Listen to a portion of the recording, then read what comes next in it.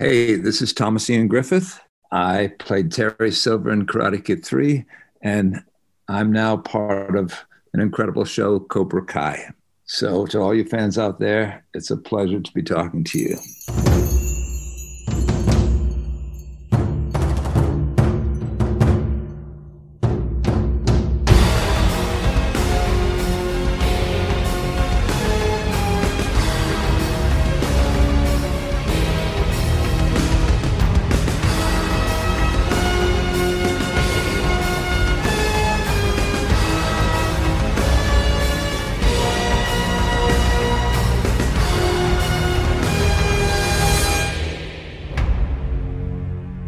Welcome back to another episode of Cobra Kai Companion, and I am Peter.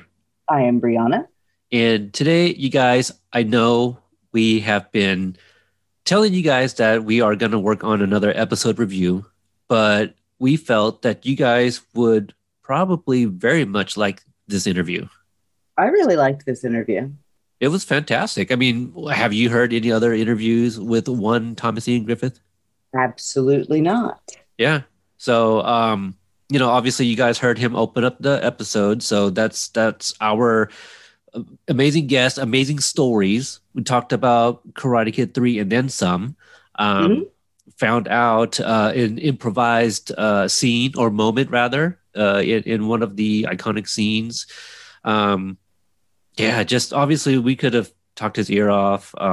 Heard a lot about one of those mysteriously non-existent true Hollywood romances that is standing the test of time. Yeah, and that's that was also a story I kind of wanted to maybe not get more into, but just I want to hear that they've been together for so long, him and Mary, and I even wanted to kind of do the whole thing so she's a fan of Karate Kid baddies, right? Because she also starred alongside Yuji Okamoto in Johnny Tsunami. Oh, I see. I didn't even know that. We didn't touch that at all. Yeah. But it's, I ask questions based on the flow of our conversations. So, I wanted to talk so much. I actually had another question to ask at the very end, but your question and his answer, that was the perfect end. So I was like, well, I'm not going to ask now because it would kind of just, it wouldn't flow right. And it would have felt weird. But, he's done so much. We talk about some of the amazing actors he has worked with, some fantastic directors as well. I was very curious. I also wanted to know if he's ever considered directing, because he has written, so many films, which also for you fans of Thomas, some of his movies are available on YouTube. Some are actually pretty good quality. Some are VHS transfers, as you would find on YouTube. But some of those movies are out there.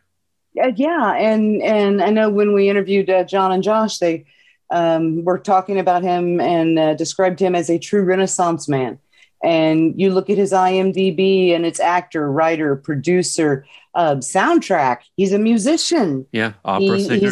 He sings, and it's just, there's nothing this man can't do, including getting positive feedback from James Earl Jones. Right. So enough of that, because I'm sure you guys would rather hear him tell these stories. So This is our conversation with Thomas Ian Griffith. Okay, so Thomas, thank you so much for giving me this amazing opportunity to speak with you and hear some of your, experiences on other projects, including the Karate Kid Part 3. My pleasure. Now, did you grow up in Connecticut or just somewhere on the Northeast there? Yeah, I grew up on the East Coast. I grew up in Connecticut. Went to school there and was I went to college in Massachusetts, and then was cast in a show between sophomore and junior year that brought me to New York. So I transferred to NYU and went to school there and did a show at night for about the first year of working in New York, which was a great way to start. Now, when did you get into martial arts? Because I know you also got into opera, so you sing, you do martial arts. You're a man of many talents, matter of fact. I got into the martial arts young. I went to like a local Kenpo school for a while, and it was sort of a way to keep me out of trouble. And then I ran into a kid um, who was a Taekwondo artist, and I saw him throw this, an amazing spinning hook kick, and I was like, wow, what was that? He says, well, come with me, I'll show you. So he took me to the north end of Hartford, where there was this very, very traditional Taekwondo school. And the instructors and the masters spoke very little English, but they were just incredible teachers. And I begged my parents to say, please let me go there. So I started just, right before high school there. And then, it was my life through high school. It was my sport through high school. I just loved it, and it gave me a sense of purpose and a place to go after school. And like I said, I owe so much to the whole training and the whole world to it that I think taught me so many things that I still, value in my life today. Well, when you were younger, what kind of frame did you have? Were you shorter when you were younger, or were you always tall?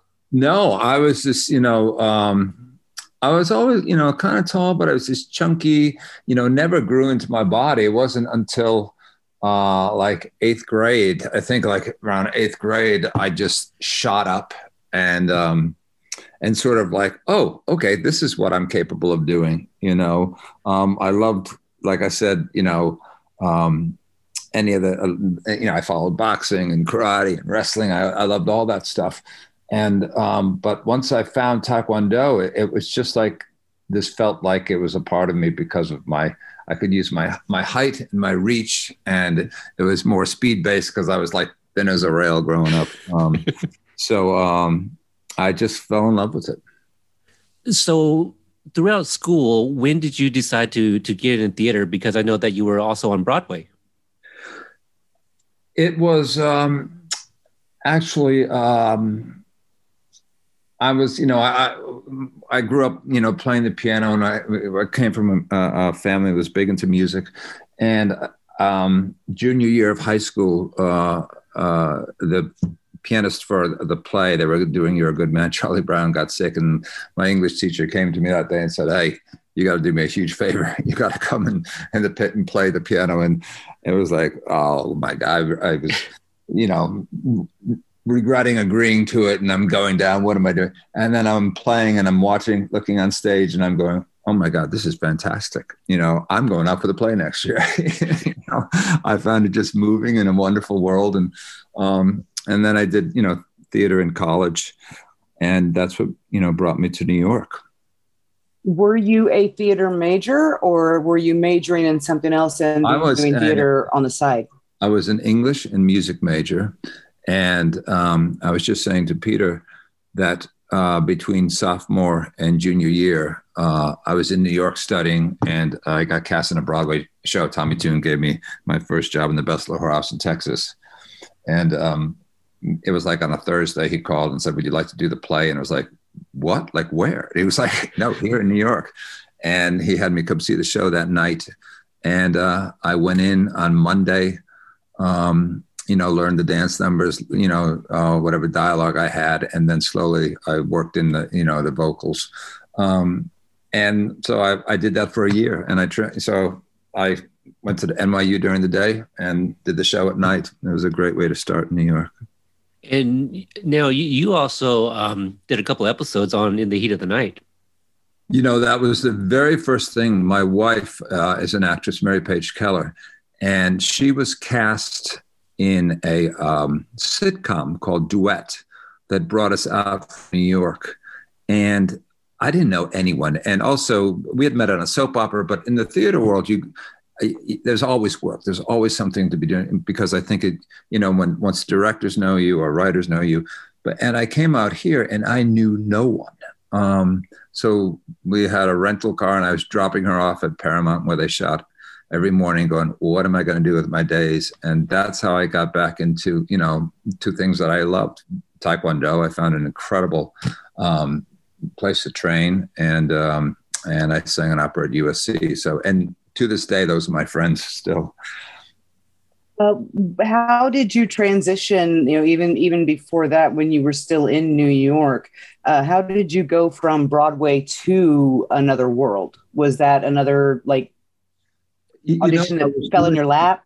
I was doing rep theater at a place called the Guthrie Theater in Minneapolis, and the casting person was the same person for the soap opera Another World. And when I came back into the city, she called me and said, "Would you like to do a soap opera?" And I was like, "Well, how much do you make?" And she was like, "Well, whatever, 400 or 500, whatever it was." And I said, I'm doing that now." And she was like, "No, Thomas, per day." It was like, per day? I want that job, So, wow. And then the irony that they were screen testing 5 guys and they asked me to join. So I was like the 6th one, and they brought us all into this open like rehearsal room, and they all sort of rehearsed in front of each other. And when they came to be my time, I was like, I got the blocking. And the assistant director was like, "Just go through it." I said, "No, I got it." He was like, "Whatever, this guy's not getting the job." But the irony was the girl we were supposed to screen test with got sick that day. So they asked Mary, who was on the show, she was the ingenue of the show, to stay and screen test us. I can't say we hit it off. She wanted nothing to do with me, but obviously they saw, because I would like watch her walk to her dressing room, and there's like a typical soap opera scene where I'm picking her up. So I walked, followed her to her dressing room, knocked on the door. It's like, "Hey, what's it like to shoot in Brooklyn?" And she just iced me, wanted nothing to do with me. And I was like, "Forget it. I don't even want this job." And then cut to years later, we're out. Our son is 4 years old. We're both out in Los Angeles, and we're at trying to get him into a preschool. And one of the prospective parents walks over and says, "I don't know if you remember me. I was the head of NBC Daytime. Let me tell you your story." And he repeated the story, how they saw our chemistry and they said, "That's going to be our couple for the next few years on this show." And that's how we ended up working together. Oh, that's fantastic. Yeah, you guys have done a few collaborations together, including writing as well. I do remember a movie I saw a long time ago that had both of you in it. It was the sequel to Time Cop with Jason Scott Lee. Yeah, when we first came, like I said, Mary was on the starring a sitcom, and she had a few of those in a row.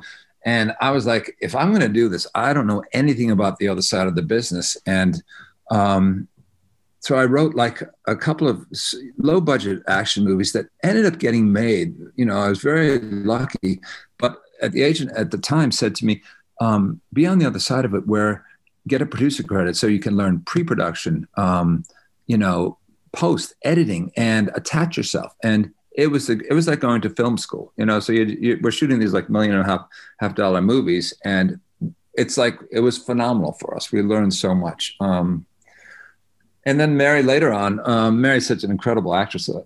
When our boys were older, I was out of town as an actor 8 months out of the year, and doing the same type of thing. I was kind of getting bored with it. And the writing thing had taken off. I'd done a bunch of rewrites. And then all of a sudden it's like, oh, this could work out. I could make a living at this and be in town and go to all their basketball games. So I started doing it. And then about 15 years ago, Mary, we were on a project that we were both, going back and forth on. She came to a pitch and she kept interjecting the female point of view. And the agent was like, "Stop, this is how we're selling you guys from now on," as a writing couple. And we've been doing it, and we've loved it. And the irony that I go back, I keep saying to Mary, like, she's always, she's so picky, but she's done a few things. Like after she did a film, Beginners, that she's so wonderful. And it was like, "Oh, you got to keep acting." And she was like, "You know what? I enjoy the writing too." So she's gone back and forth a little more than I have, but she always says, "Well, you're going to go back. You're going to go back." It's like, nah, I'm kind of happy with what I'm doing. And then this came along when the guys called about Cobra Kai, saying they're bringing back Terry Silver. It was like, at first it was like, well, what's Terry Silver been up to for the last 30 years?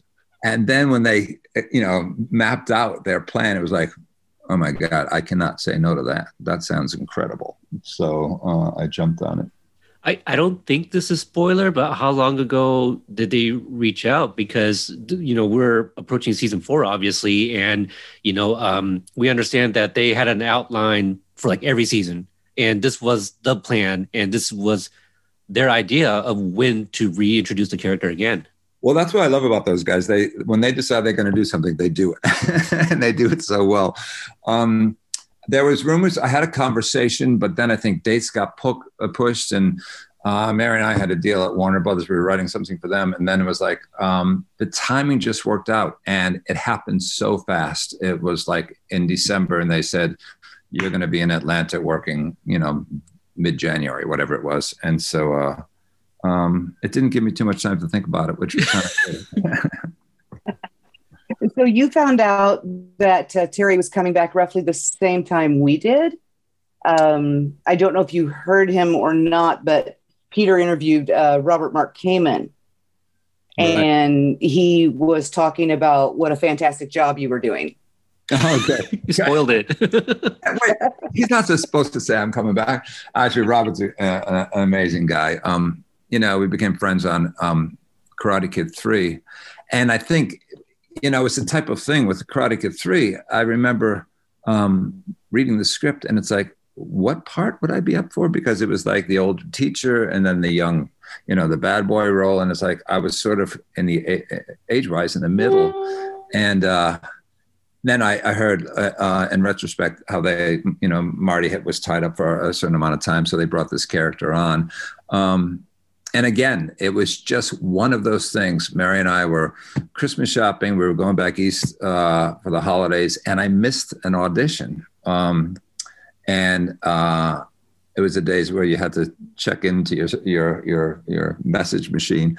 And I was like, I was supposed to be there by 5 the latest. And it was like 10 after 5. I'm just going to go. So we drove to the casting person's office. And I remember Caro Jones was like, oh, it's over. But all right, you're here. And God bless her. She was like, just read the scene for me. And so she gave me pages. I looked at them for like 5 minutes, walked in, and she responded to something. And then she was like, do you know anything about karate? And I was like, are you kidding me? This is my world, and I'm sure every actor that walked in the room said the exact same thing. So she's just looking at me, but somehow I convinced her. And she said, all right, well, John Avildsen is screen testing some guys on the Warner Brothers lot. Go and you can read with him there if he has time. So they set up, I went in, and I met with John. Ralph was there doing screen tests with, I guess they were looking for Terry Silvers. And I read the scene with John, and he liked it. And he said, stick around. When I'm done with the screen test, I'm going to have you do the scene with Ralph. And I was like, what? This was like, so foreign to me. I'd never been in a film, and this was like make-believe world. And so when they said, I went to walk on set. It was like, I don't really know the lines. And he just took the pages away, and he says, doesn't matter, just improvise. And it was like, oh my God, really? He just gave me such freedom. And I remember he liked that I was this actor from New York, and just let me run wild. And then when I walk on set, I see Pat Johnson, who's the fight choreographer, and we have so much in common with all the karate tournaments, everything. He's like, you got to show John, you really do this, and then, there wasn't much karate for Terry's character in the original script. And then next thing I know, it's like, I'm doing katas and I'm breaking boards. And it was fantastic, beating up the metal dummy with the boards across it. Yeah. It's just speaking in general about your experience, kind of an odd thing. I don't know if it makes you all that. It's a very unique circumstance. In that filming the Karate Kid Part 3, Ralph was 27 playing 16, and you were, correct me if I'm wrong, 27 playing mid-40s? Yeah, I was 27, 20. I remember us saying we were the same age and that we were playing opposite ends of the spectrum. And I'm going, I'm I'm too young to have been in Vietnam. But then it was like, just go with it. I'm 6'4". You can, we'll just, and you know what? You just commit to it. And it's like, they'll figure that out. They're going to buy this character or they aren't. And like I said, it was just, I kept saying, is this thinking, God, am I pushing it? Is this going a little over the top? And I remember John Avildsen saying, I want every little kid in America kicking you in the shins, you know. It's like, you got it. I'm going to do it, you know. So I really had fun with it. And God bless Robert Mark came and he gave me some really fun stuff. And it was crazy over the top. But, you know, it was sort of the tone of the movie. And it's like, you know, you got to be badder than Kreese. And it sort of just was like I said, it was my first film experience. So I just love the whole process. And then to be working with people like Pat Morita and Ralph and Marty, who were I was the outsider and they were just so welcoming. And it was like, okay, we can do anything. But I also, there were just elements that like, this is meant to be. Like when I walked in after I did the, you know, Red with Ralph, John said, come back for an official screen test. We're going to make a deal. And the morning I showed up, you know, I had hair down to my shoulders and I'll walk in and they were like, how do we keep his hair out of his face? So I remember the hair lady said, well, let's just pull it back in a ponytail. So they did that. And then they handed me my costume, which was like this brand new white gi and, you know, a fake black belt. And I was like, I feel so uncomfortable in this. So I called Mary and we were living in a little house in North Hollywood. I said, just bring me my black gi. Cause I was, you know, working out and teaching Taekwondo. Just bring me my black gi and my black belt, you know? So she ran it over. So I put it on. I walked on set in my own gi, my own belt. And it was like, okay, let's bring it on, you know? So those little things that you see how it all happened. When I look back, it's just, it's kind of crazy. You mentioned that this was your first film. How did you even get an audition? Because Terry Silver was a new addition to the script with Marty's situation, and how aware of you were of the previous two movies? Yeah, no, it was literally, I think my theater agent was like, this is a show. They're looking for guys that can do karate. Just why don't you go over, you know? So I think that's how they got me in. Cause the only thing I'd done, I'd come out and was just,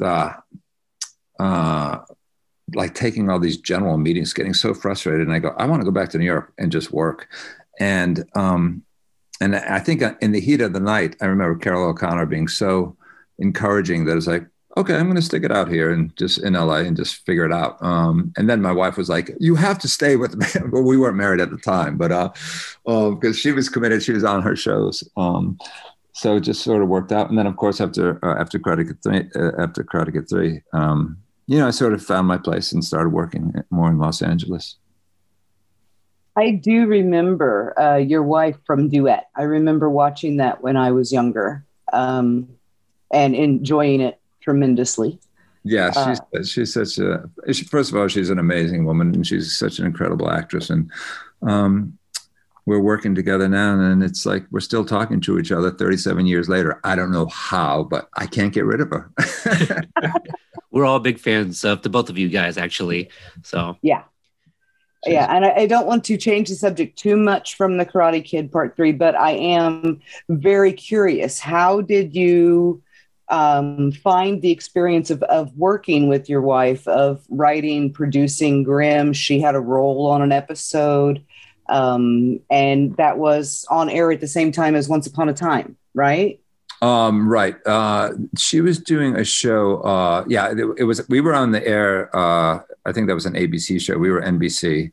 And I'd written a couple of features with one of the showrunners on Grimm. And he kept saying, you guys got to get into television. Because like in the feature world, there's so much frustration. Like you have scripts optioned and then you wait 2 years and it never gets made. And you know, you have people attached and then it doesn't happen. And so he said, just come on and write an episode for us. So Mary and I wrote one of the episodes and NBC was, liked it. And they made us an offer to come on full time as writers. Now, during that, I think this was right after Beginners. Mary had shot a pilot. Our son was going to school back east at RISD. And it shot in Boston. She said, I'll take it and I'll go, I'll see Connor. And so she went back and she shot this little pilot. Now we've worked on so many pilots. I've never seen the light of day. And just literally, I think it was like the next day after NBC made us the offer to come on full time as writers on Grimm, her show got picked up, a show called Chasing Life, which was a great experience for her. She had a lot of fun with that. But she was like, "What do I do?" It's like, take it. I'll do the Grimm, you do that, and that kept us busy for the next 3 or 4 years. Yeah, kind of. I guess go back to the Karate Kid Part 3. You mentioned working with Ralph, Pat, and Marty. What was your experience like with Pat? On set. He was so kind, so generous, and like I said, so welcoming. It just made me feel so at home. Funny as hell off set.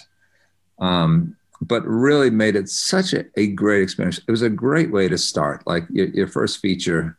You're doing this over the top, maniacal character, but there's something that, that energy that you get caught up in. And they just, especially Pat was just like, go for it. He was so supportive. Like I said, super, super great guy. So I enjoyed it. And again, Ralph was just, we were laughing about, what are we doing? How do we figure this out? How do we figure out this relationship? And then when cameras were rolling, we just went for it. But we got along. And then here, cut to, 30 years later when I walked on set, because I hadn't seen Ralph, our paths hadn't crossed in all those years, just to see him on set at Cobra Kai. It was just so bizarre. We're just like looking at each other smiling. And, you get this feeling that you go, oh, this was a good experience with this person. I don't remember a lot, but I remember this was a real positive thing. And I walked away saying, I'm happy I'm here. He has that effect on people. Yeah, great guy. I do have to say, Terry Silver is, in my experience anyway, with, my limited movie viewing, the only villain I have ever actually heard say "mwahaha." So, in particular, I mean, of course, the first scene that comes to mind is the sauna scene, because that was so over the top, like Snidely Whiplash level. What kind of direction did John Avildsen give you for that? I mean, was there ever a time that he said it's not enough?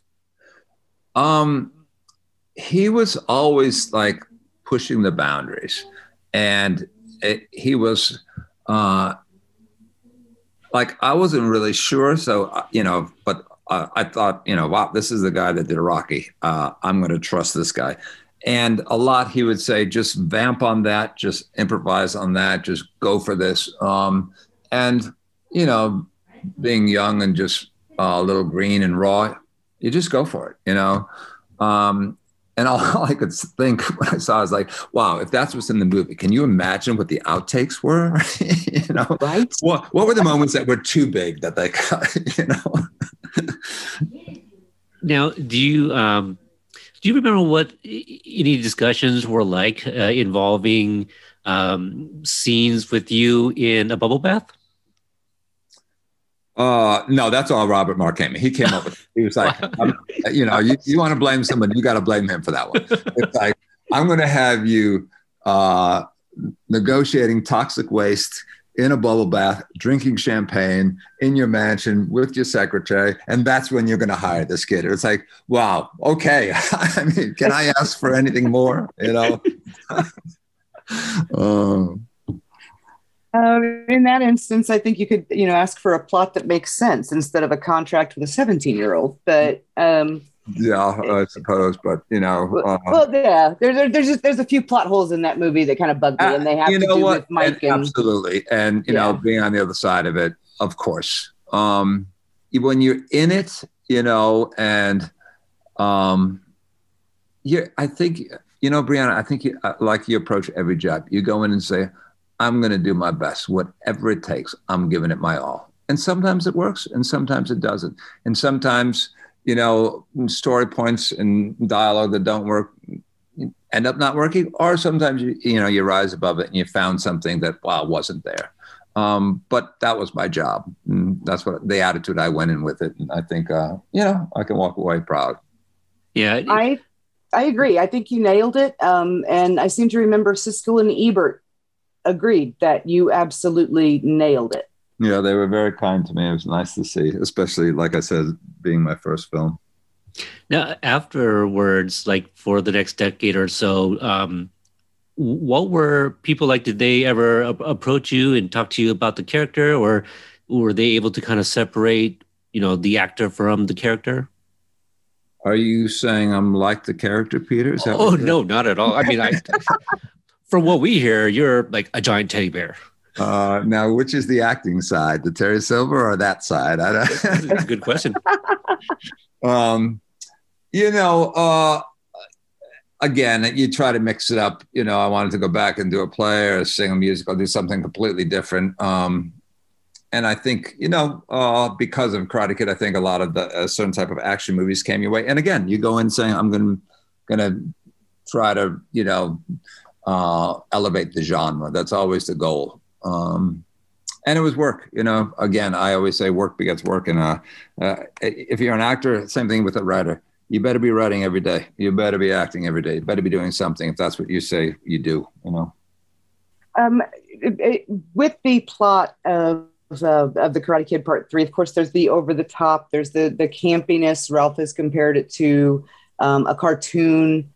But underneath that, there is a layer of like super darkness involved with, two special forces men brainwashing a 16-year-old. Right. So did any of that ever come up in conversation, that there was this accidental darkness to this movie? Yes. And the movie is a film for kids that you're going to bring in family. So it's again, we're not doing, that story that you just described. We're doing a movie of this over the top bad guy that kids can hate. And, but, as an actor, you say, what is that? And you go through all that process, and then you go and in search of something to say, what can I lock onto? It's like, obviously this guy comes from a place of, and we didn't know what the backstory was. That's the beauty of, I think, Cobra Kai. We don't know what it was. But at the time, it's like there's something driving this guy to say, a billionaire who walks away to torture teenagers. There's something, we have to get to the bottom of that. But there's something to say in his, madness or whatever you want to call it. It's like, what could I lock into? And it's like just this glee. It was just an addiction. There's just this joy of what he does, and he has to do it. And then you lean heavier into the devotion to, the whole Kreese, a partner from Vietnam, and what you do for him. So I think that's, the type of thing, without getting actory or boring with that stuff, because everybody has a different process. Mm-hmm. The scene where Terry Silver sneaks inside Miyagi's home, you actually crawled up the chimney? Did I actually crawl up the chimney? I've done a lot of things in my career that I've forgotten, but I do not think I climbed up that chimney, no. Okay. Yeah. Did someone say I climbed up the chimney? I'll go with it. I can go with it. Yeah. Yeah, it's just a point where I think Daniel, burns, like, Brianna, help you with the details there. Was he burns the application? Burns the application for the All Valley, and then we see Terry's foot come down out of the chimney to stomp it out. Yeah, right. Exactly. Yeah, that could have been my feat. Because I'm pretty much doing anything. It's like, I forget Thomas is stunt guy. Thomas, you're going to do that. Yeah. Well, I mean, it was the shoes, no one else's shoes could be as shiny. Right, exactly. On the topic of Cobra Kai and backstory, without getting into season 4 at all, of course, how did you react to finding out that in Vietnam, Terry Silver was a sniveling coward? I loved it. I thought it was a great choice. I love the mislead of 3 when, you think Terry Silver's the guy with the ponytail and he gets killed. Again, I think what Josh, and Hayden do so well is like they're always twisting it up. If you expect something, something else is going to happen, and that's just good writing, you know. And it's the gray area again. What brought me back to say, you know, to go back after all these years an acting role, you know, would this be the one? And then when you hear it, it's like, yeah, this is this. There's such good playable stuff that it can be, you know, you can get into your gut, that I really responded to, and that's the journey I went on with these guys and trusted them, and so happy I did. Well, when was the first time you saw the show? I was a fan before I ever, you know, thought I was coming on. In fact, when I watched when YouTube dropped it, I watched the first 2 seasons, and I was like, oh, there's no place for Terry Selberg. I wasn't like that. No, honest to God, I wasn't, because I didn't think he fit into that world. But you know, I just enjoyed it. I thought it was so smart and funny and heartfelt, and you know, I just loved Billy's character, and I thought Ralph was great, and the kids, how they, you know, brought in the next generation. I just was like, I said, this is such a fun show. And again, when you hear, oh, they're doing a TV show of the Karate Kid movies, it's like, yeah, right, let's check this out. And I was so happy and proud to watch it. What did your kids think about it, the show? Let me tell you, when they first offered this, and you know, there was the things I was going through about my commitments and stuff, and both my boys were like, Dad, you are doing this. You know, they love the show. It's like, I don't care what else you got going on, you are doing this, you know, and they are just chomping at the bit because I didn't tell them much about season 4. So they're in the dark and it's killing them, you know. And all the things we've done in our life, they're oblivious. They're the most anti-Hollywood kids you can imagine, even though growing up in Los Angeles. But this one, they're into. You know, they really can. All their friends are. So that's awesome. Go ahead, Brianna. I was going to say, I know that actors have to, you know, maintain a certain distance from the fandom, but seeing as for the first 3 seasons, you were not a cast member, but a fan.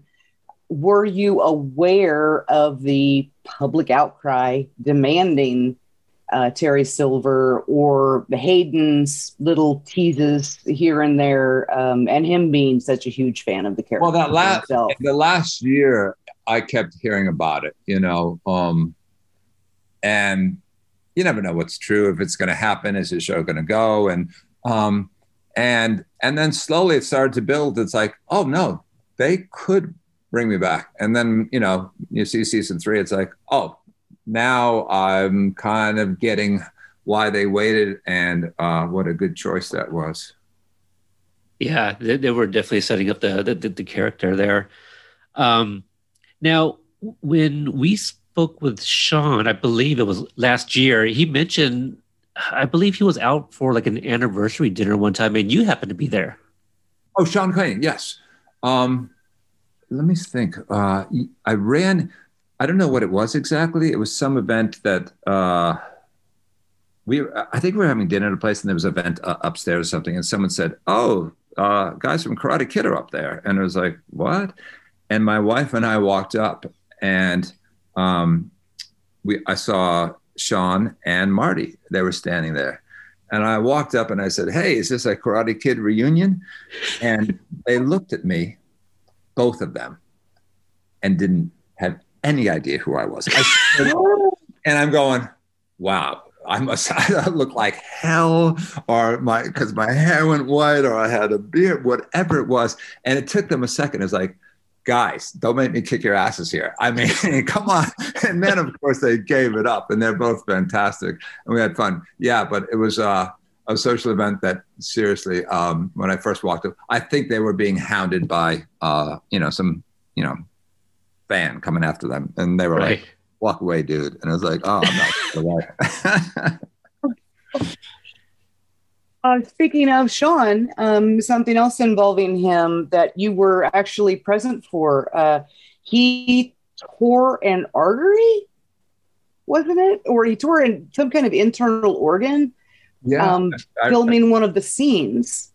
Yeah, I think we were doing, it could have been the last sequence of Karate Kid 3, but I remember him getting hurt or being hurt and not being able to do any of the physical stuff. So I think they had to work around that. But I think there was plenty of other stuff to do that we shot. And then when he could come back, they worked him back in. Yeah, I think there was too much, fight choreography for him in that last sequence, because it came down to that's where Pat Morita comes in, which he had this amazing martial artist, Fumio Demura, who was just an incredible Japanese style karate guy. And so, I do the fight choreography with Patton, and then I got in there and this guy's trying to kill me, it was like, dude, man, I am so bruised. And it's like, all right, we are stepping up our game, So I think they got some really good stuff. And, me fighting with that's the same thing that the kids complained about filming the first one, wasn't it? The Halloween fight was that Sensei Demura was actually hitting them. Well, he's the sweetest man, but like I said, incredible martial artist, which I respect, and I respond to that stuff. So knowing that I got to work with someone like that was great. The fight sequence with Pat. The three cobras there. Is it on paper in the script where you kind of mock him to the wah wah and then he does it back at the very end? That was an improvised moment. I just was, horsing around, and they kept that one. And but then again, there's the genius of Pat Morita. When I'm down, he does what I did to him, and it was gold, Oh my God, I love that. Yeah, and we have so many moments like that in the movie that you go, we're just, again, when you're in character, you're just going. It's like you want that freedom to say, I'm going to try anything and use what works, throw out everything else. Especially with a Terry Silver, like there's an energy that drives him that really you got to work up for. And you go, okay, even in his still moments, it's like this guy could go anytime. And I sort of love that about the character. When you say, Brianna, earlier, what do you lock into? It's like, more so than worried about story or plot or things like that, I got to lock into what could work in this world at playing this archetypal character, but still have something, that I can relate to, that human emotion I can lock into. I think one of the strengths of the writers, of course, the big three are geniuses, geni, whatever the plural of that is. But the backstory that they wrote for Terry, with him being a sniveling coward, with him having been in the POW camp, Terry Silver, as we met him in the Karate Kid 3, was an unapologetic racist. Right. And misogynist and just a general all-around asshole. But you love, right? I do. I absolutely love to hate Terry. Yeah, exactly.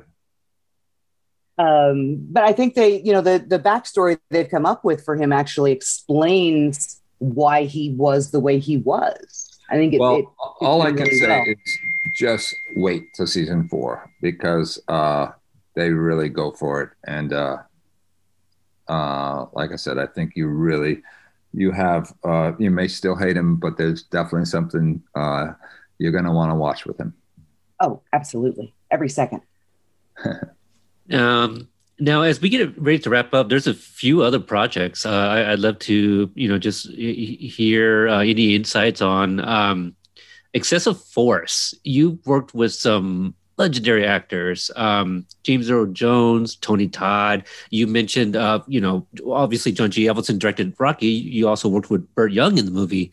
Can you tell us about that experience filming Excessive Force? I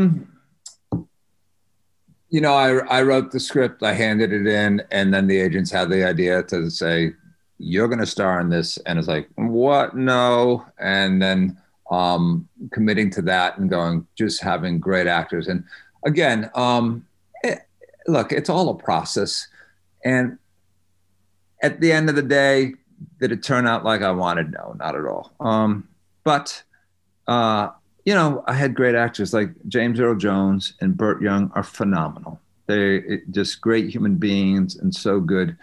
And I think what happens when you have a film and then they do these test screenings and action scores high, then all of a sudden we're reshooting a lot of action, and it sort of loses its meaning a little bit. But and a lot of the great character stuff gets lost. But yes, to answer your question, they were just amazing people, and. I just remember James Earl Jones, who I've idolized from being a stage actor. And he just said to me when he left, he said, keep writing, just keep writing. Don't stop, and it was like coming from him. It just meant so much to me when he knew I was like, I'm not happy with a lot of things, but so those words of encouragement mean so much. And that's why, as I've gotten older, it's just like, give back to these young writers, give back to these young actors. It's hard out there, and you're going in to do your best. And it's not about being a movie star. It's about doing great work, because that's all that matters. Especially I'm blessed that, going back with this incredible cast, by the way, this young cast that they have on Cobra Kai, and being able to work with these young actors and just like, hey, this is, I can share whatever wisdom I've learned over the years, and share a work process and work ethic. And I think there's something great about that, that brings it full circle for me.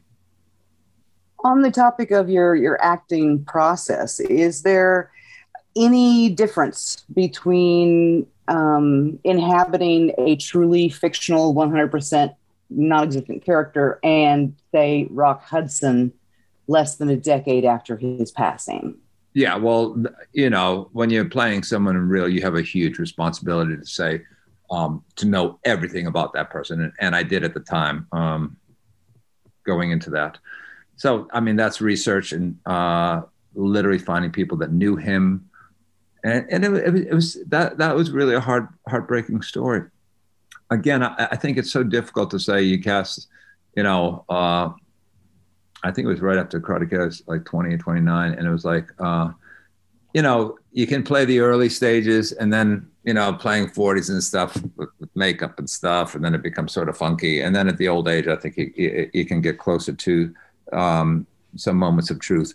But again, it's that process. You're on that journey to learn so much about this character, the life he had, the relationship. I believe one of the, I think, I don't know if it was her book or the book they were using, but I got to know his the wife and what the relationship was like with her and his limo driver.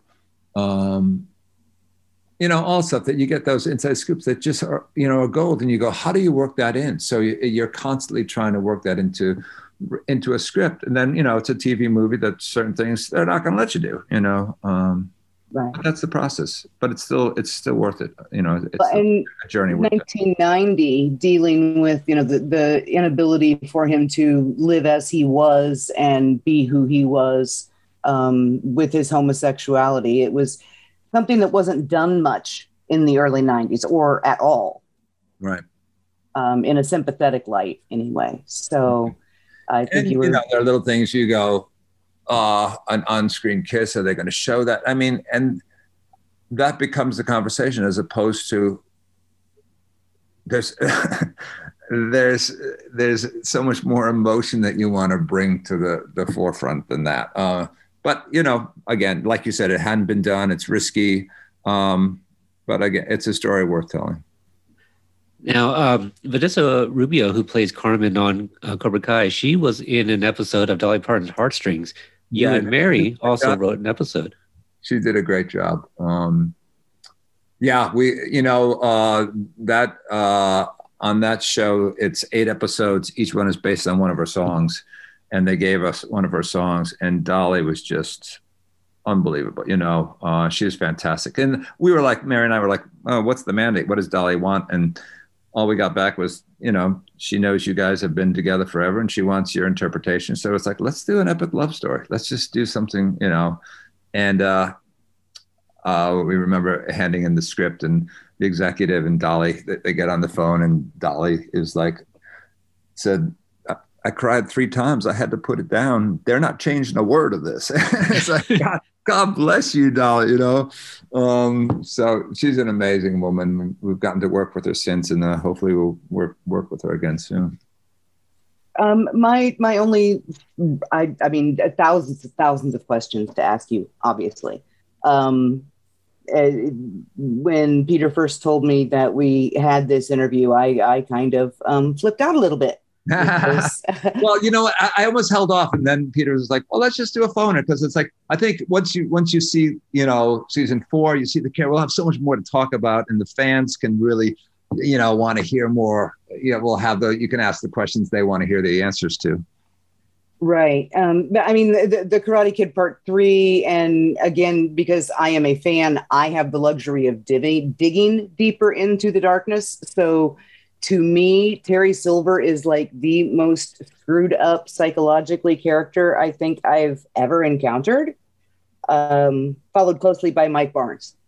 I think those two are both completely, you know, messed up, but he's also one of my favorite villains of all time. Well, all I can say is I think you're going to be along for the ride on season 4. And I think a lot of your questions will be answered. And I think it's an exciting journey, not just for Terry Silver, but overall. It's an epic season. I'm so proud of it. And I really can't wait for it to drop. I really can't wait. And, you know, I'll do more of these once it drops. So, you know, I can talk more freely about it all.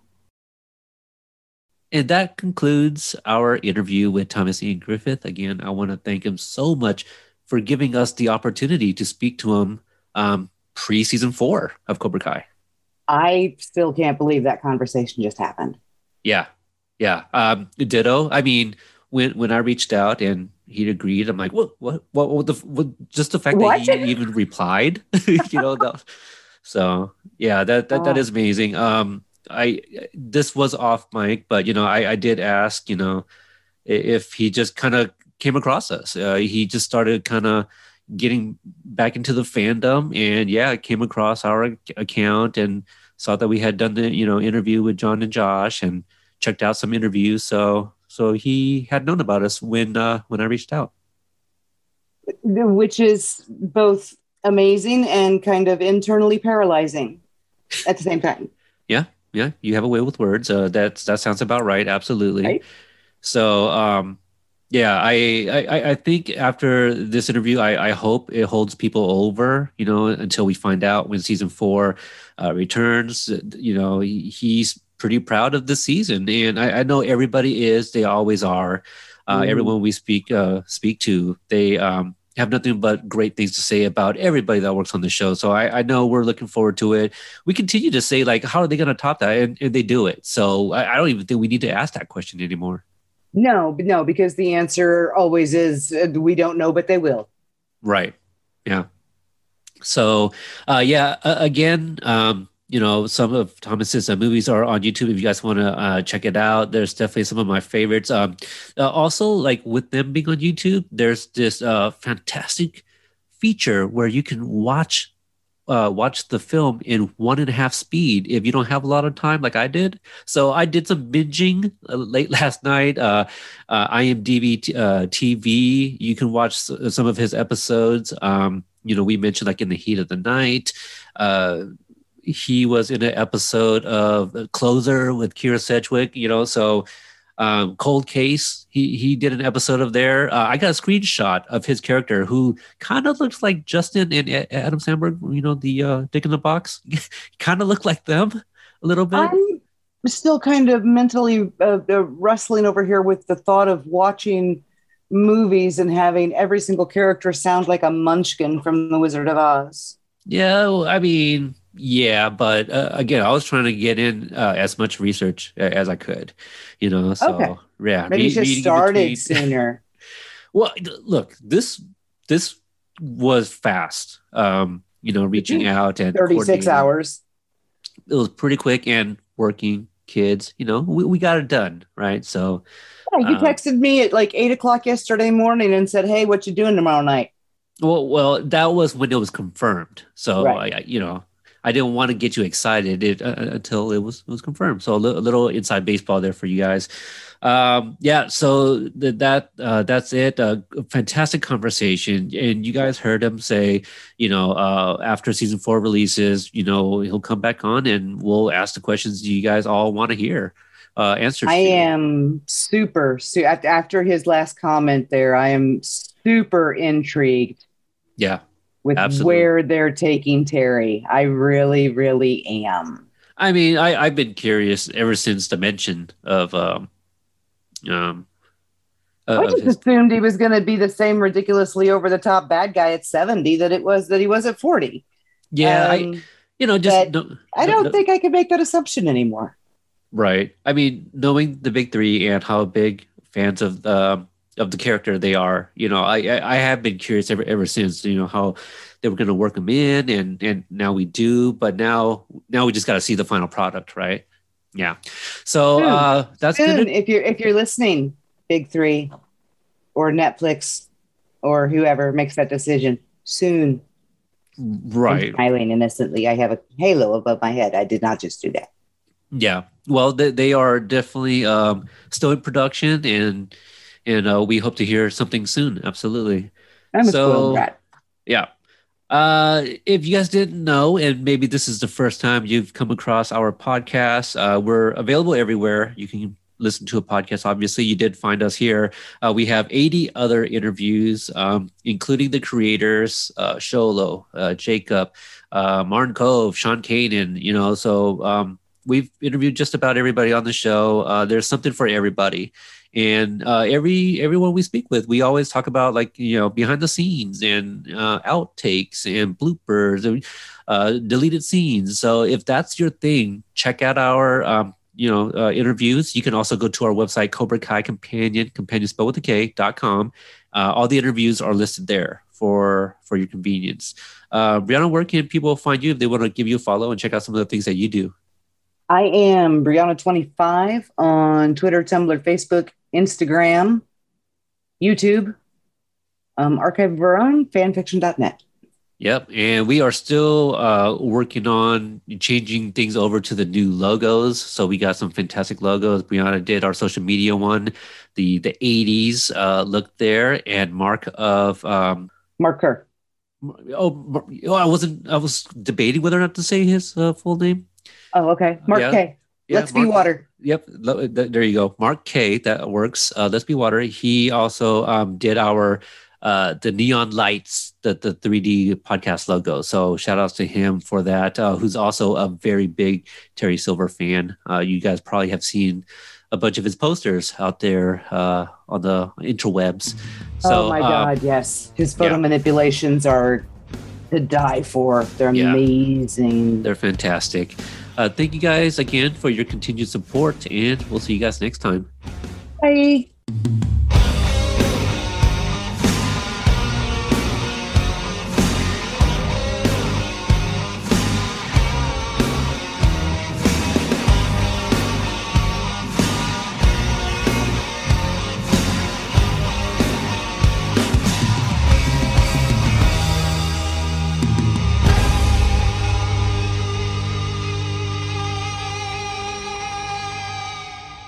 Haven't you done enough, princess?